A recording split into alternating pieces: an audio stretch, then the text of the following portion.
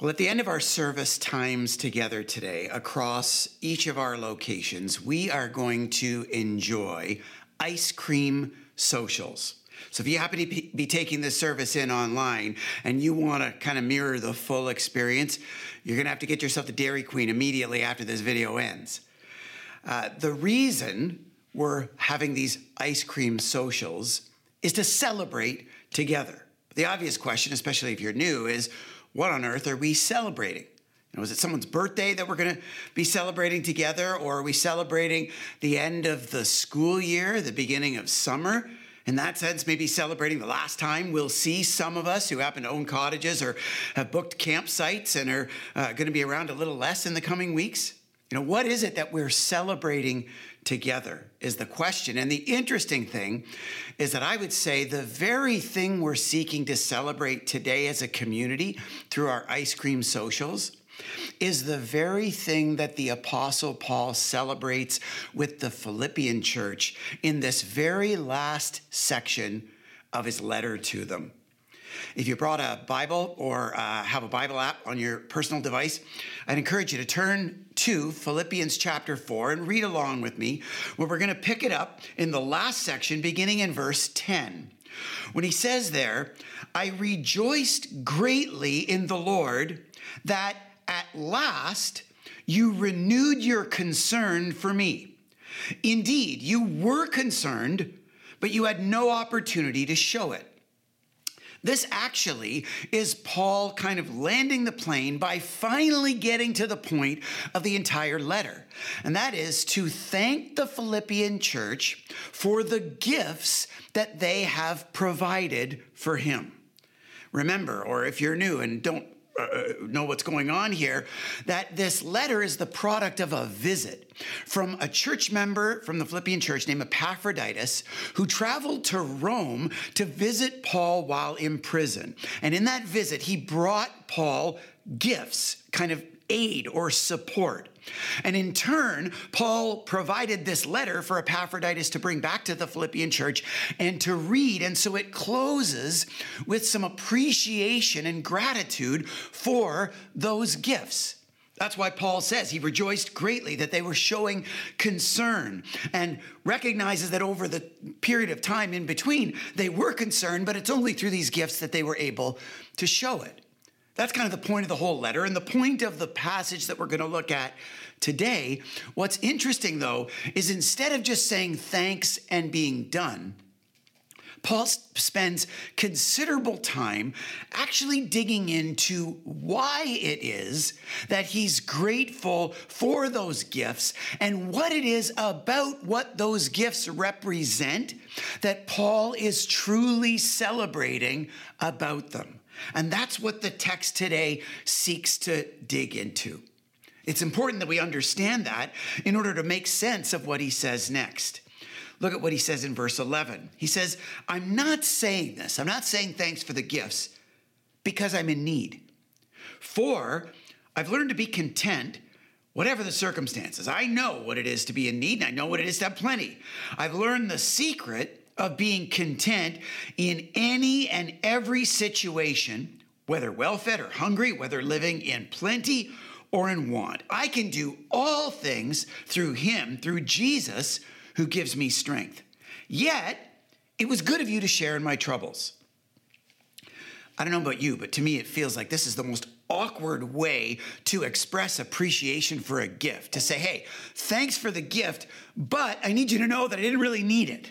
It almost seems like he's ungrateful for it. And this is from a person, personally, who is one of the worst gift receivers you could possibly know. I make a mess for my family and friends every Christmas and birthday and any special celebration because I'm a terrible gift receiver.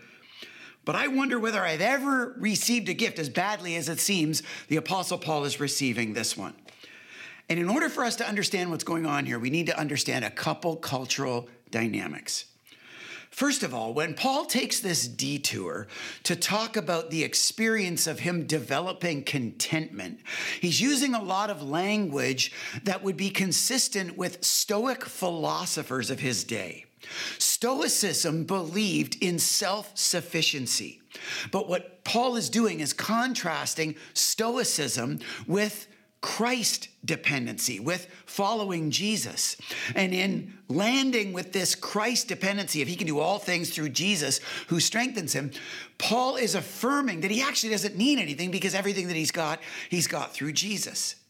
But he says this recognizing that it was good of the Philippians to share in his troubles. It was good of them to provide that gift, even though he doesn't need it, because he's trying to do something, again, culturally in his day.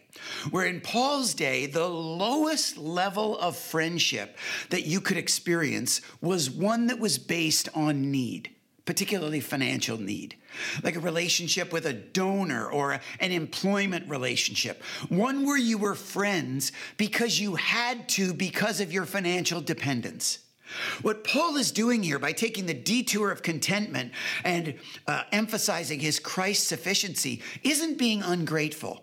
He's not downgrading the value of their gift. He's actually trying to level up the value of friendship that he feels with them because he doesn't actually need the gift that they send.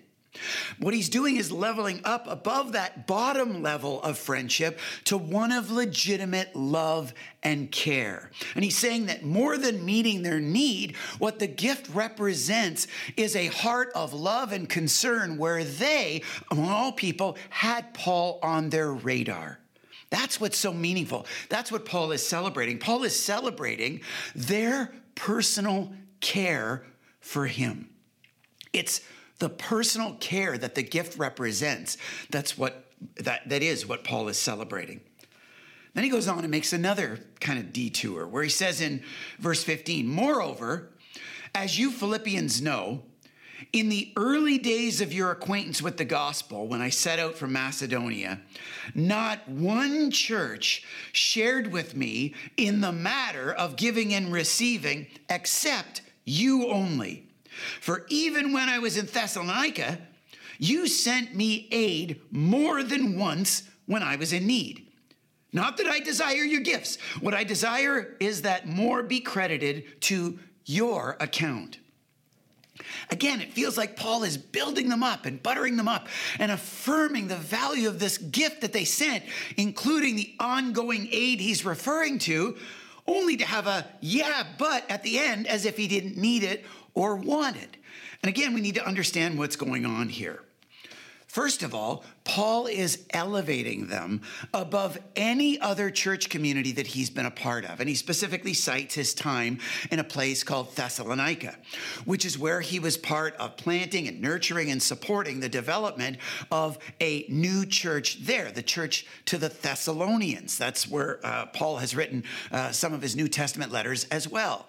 But he recognizes that when he was in Thessalonica, the Thessalonians weren't taking care of his needs, but interestingly enough, the Philippians were, even though he was no longer with them in Philippi and in Macedonia. He had left there, it's about 100 miles away, and the Philippians were still making that trek to regularly provide him aid. They were still uniquely among all of these first century churches providing support to him. But his "yeah, but" isn't a lack of appreciation for that aid.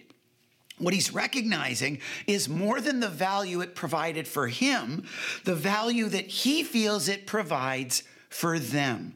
When he talks about more being credited to their account. It's as if Paul here is using like commerce, economic language, almost like investor language, in the same way that Jesus taught people to not store up their treasures on earth, not to invest their resources in this life for this life, but rather to see their resources, their time, their talents, their financial treasures as something ultimately to be stewarded, to be invested in heaven, to be invested to create interest for the next life. That's what Paul feels like they're doing here, and what he feels is so significant about the gift that they've recently sent. It's not just his need that they've met. It's the personal, eternal investment they are making for them. That's what Paul is celebrating. He's celebrating their eternal investment. And then thirdly, he goes on to finally kind of directly address the gift that they've sent. And he makes another point there in verse 18. He says, I have received full payment and have more than enough. I am amply supplied now that I have received from Epaphroditus the gifts you sent. They are a fragrant offering, an acceptable sacrifice, pleasing to God. And my God will meet all your needs according to the riches of his glory in Christ Jesus. Instead of just saying thanks, Paul is developing why he's thankful and why he's celebrating this gift.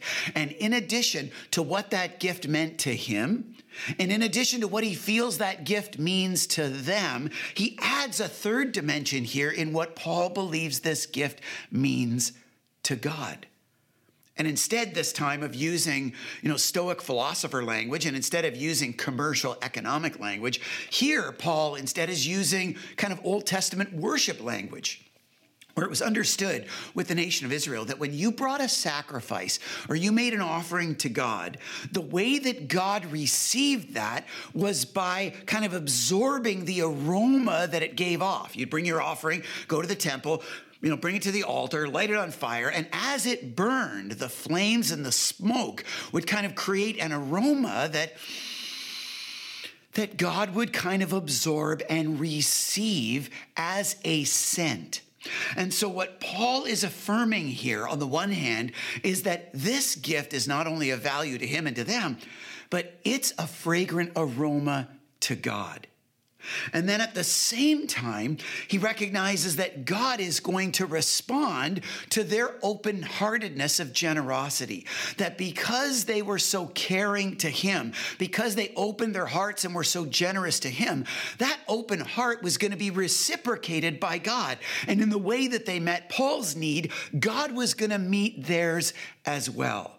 And what was happening, what Paul is recognizing and celebrating, is kind of this three-dimensional interplay of spiritual blessing between them, Paul, and God. And at the end of the day, that's what Paul is really most celebrating, not just the personal care shown to him, and not just the internal investment they're making for them, but ultimately this spiritual reciprocity that is being facilitated with God. Paul, more than anything, is celebrating their spiritual reciprocity and the give and take of blessing and God's activity that their open-heartedness is allowing. That is the point of this final section of text. Not just to say thanks for the gifts that Paul received from Epaphroditus, but to explain why he's so thankful and ultimately what he's celebrating in receiving those gifts. That he's celebrating the personal care expressed to him. He's celebrating the eternal investment the Philippians are making in themselves. And he's celebrating this spiritual reciprocity of blessing because of their open hearts. And when you put all three of those together and then compound it over the length of time that he's enjoyed this relationship with the Philippians, I think you get to a bottom line of what Paul, to me, is ultimately celebrating. If I was to draw it on the whiteboard, I'd kind of draw it like this. Paul is saying their personal care plus their eternal investment, plus the spiritual reciprocity they're enabling, all factored over a long-term, consistent relationship over time, results in something very special. What Paul has celebrated since the beginning of this letter, unique to the Philippians, as their partnership in the gospel. Ultimately, that's what this section is celebrating, and in a lot of ways is bookending the letter back to front. Because at the very beginning of the letter, Paul introduced the letter this way in verse 3 of chapter 1, where he says there, I thank my God every time I remember you. In all my prayers for all of you, I always pray with joy because, why? Because of your partnership in the gospel. From the first day until now, being confident of this, that he who began a good work in you will carry it on to completion until the day of Christ Jesus. This whole letter has been one kind of love fest from the Apostle Paul to the Philippians, celebrating their partnership in the gospel. And what it inspires us to do today is to consider whether we can celebrate that ourselves. Of course, we understand the difference and the uniqueness between partnership and just, living and relating as regular people. We know in a law firm, for example, we have lawyers and clerks and, administrators and whatever. There are then the partners who have a more significant stake, a more significant responsibility in the health and condition of the law firm. We all know as, customers at stores or people who visit restaurants that there's a big difference between the customers and the employees and the partners who own the health and responsibility for this thing that we're consuming. That's the vision that Paul is celebrating and the vision that God would have us celebrate today, a vision where we celebrate partnering in the gospel together. But it begs the question as to whether that's how we understand our relationship with each other and even the way that we understand the church. Is that what the church is to us today? Is that what it means to be part of the church? Is that what it means to do faith in community? And is that ultimately how we see ourselves in that unique relationship as partners in the purpose of Jesus? The truth is a lot of times churches are treated by people the way that other companies and organizations and businesses or restaurants are treated. And that's with the cultural values of consumerism.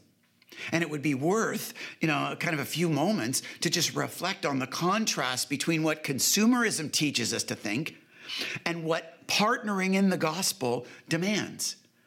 Obviously, the church is intended to meet our needs.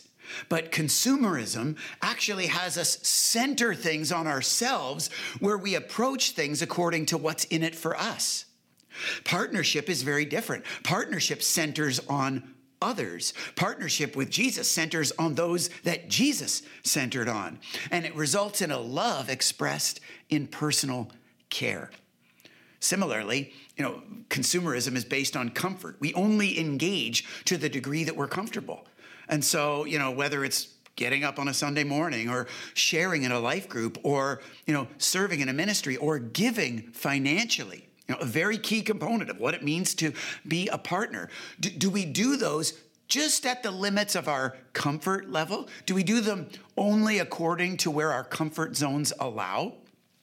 Or do we see our time and talents, and especially our financial treasures, as things to steward in this life, to invest in eternity, to build compound interest for the next life?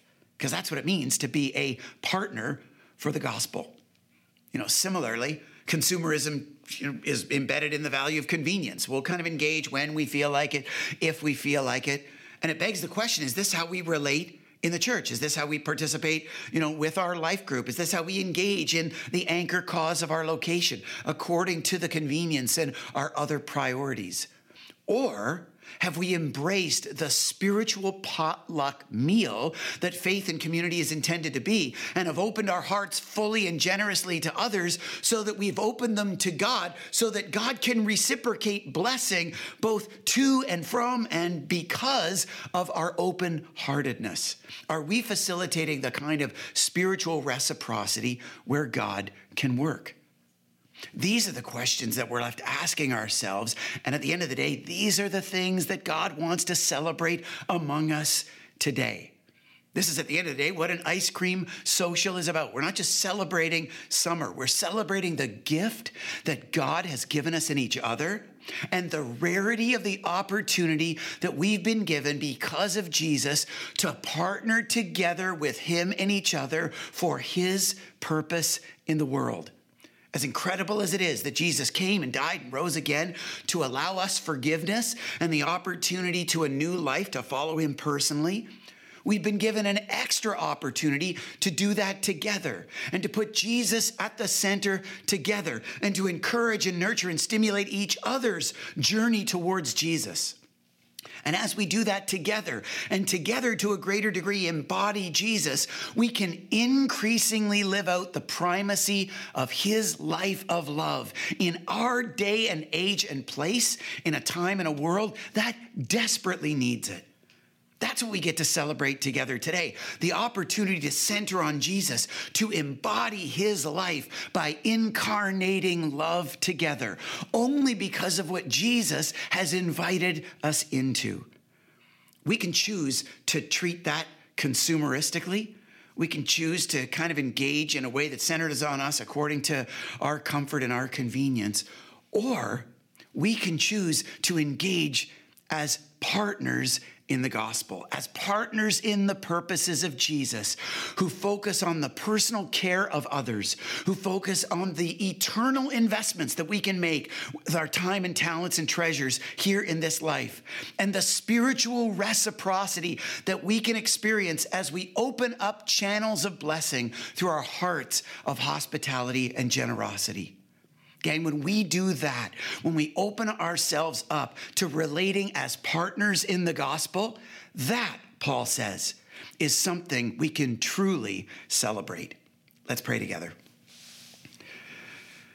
Jesus, as we look forward to celebrating across our locations these ice cream socials, which are more than just celebrations of summer, they're celebrations of the rarity of the gift that we've been given in each other and the opportunity through you to be partners with you and with each other in your purposes in the world.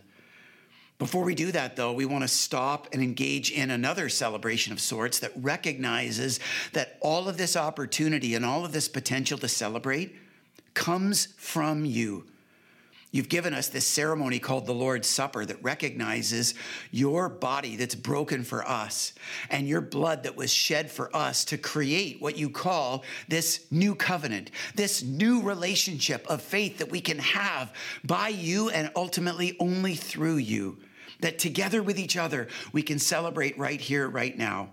So as we prepare, first things first, to follow this message with communion, I pray that we would reflect a spirit of celebration and gratitude in you.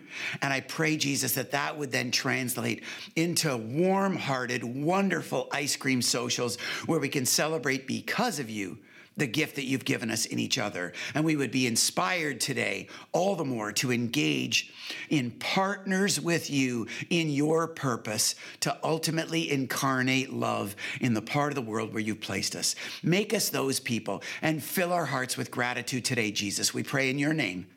Amen.